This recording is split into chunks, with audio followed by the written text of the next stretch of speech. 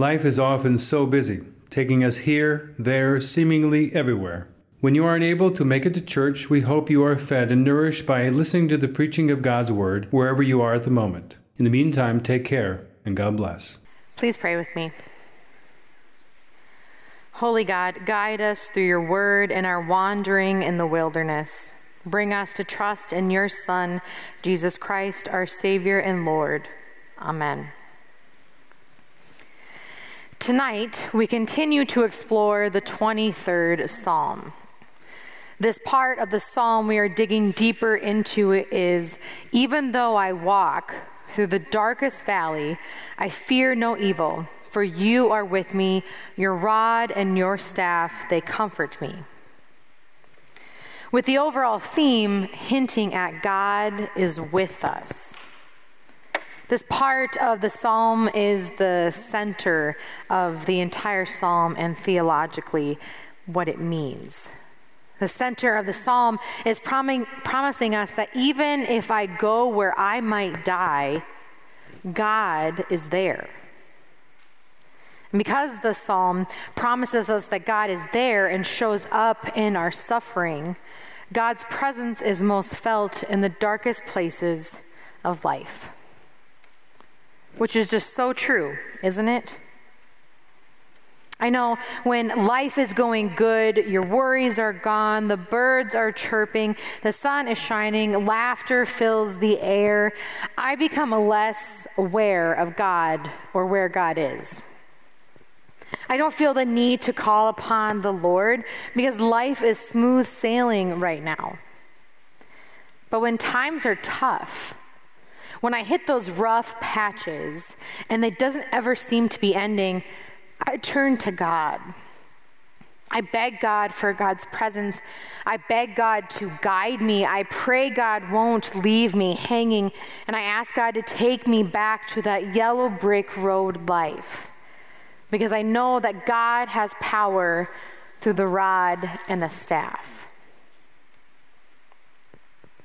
And this part of the psalm is a powerful statement of faith, a powerful testimony that the psalmist shares with us because the psalmist recognized that we move through life. We will at some time or another find ourselves wandering and walking through the valley of the shadow of death, through that darkest, most scariest valley. But the psalmist knows that even there and then, especially there and then, God is with us.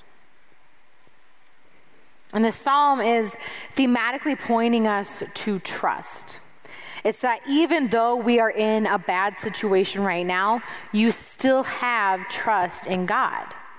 Trust that will be present, will deliver you, will bring hope, will make us anew in this valley. This language of trust becomes available in the psalm to God's people, so that these or other words that confess trust in God might be words that they can speak in the midst of their daily lives, their darkest valleys that they are sure to find themselves in, and especially when they're in crisis. And what's more is this psalmist declares that the valley of the shadow of death is not the end. And it becomes this suffering that turns life into color for us. It's like in the movie of The Wizard of Oz. Has everybody seen it?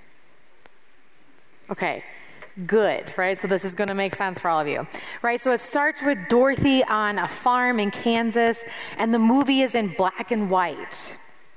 And we see the weather change to a tornado, right? It starts picking up, they run into the house, they do all of that.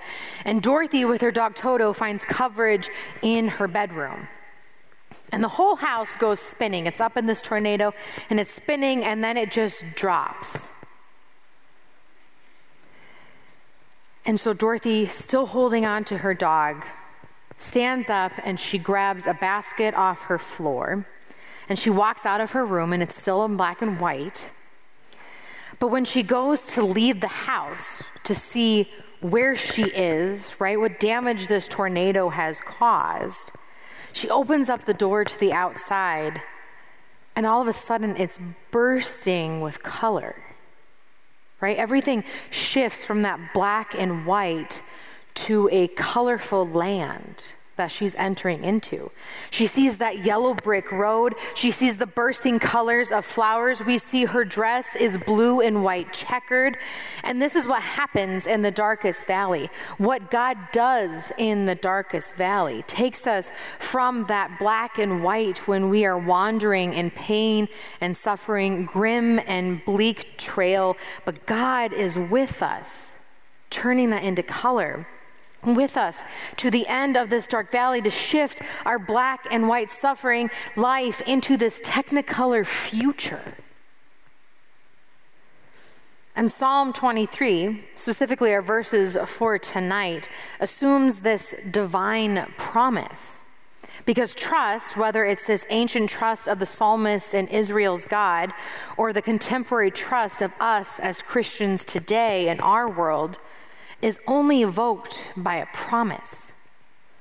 And the only possible responses to a promise are to believe it or not to believe it, to trust it or not to trust it, to live as if the promise is real and trustworthy, or to live as if the promise isn't real or trustworthy. Nevertheless, God is shepherding us through these dark experiences, keeping us safe and guiding us. Despite how perplexing it might be while we stumble our way through that darkness, hope and trust are appropriate responses. They keep us moving toward life. The promise to the ancient psalmist from God was simple: I am with you. And in response, the psalmist confesses, I feared no evil. For you are with me, your power, your promise, your presence comforts me. So I wonder, when have you walked in a dark valley? Because I know that we all have. Right? Or how about our dark valleys that we walk in as a community in the world today? The dark valley of the pandemic, the war between Russia and Ukraine, LGBTQIA plus children in schools, and youth struggling with mental health. Do we see that rod and staff comforting us in these times? And when we are in that dark valley, when we are struggling, do we proclaim the same trust in God as the psalmist does? Because no matter if you held firm to your trust in God or not during those times, God is still with us.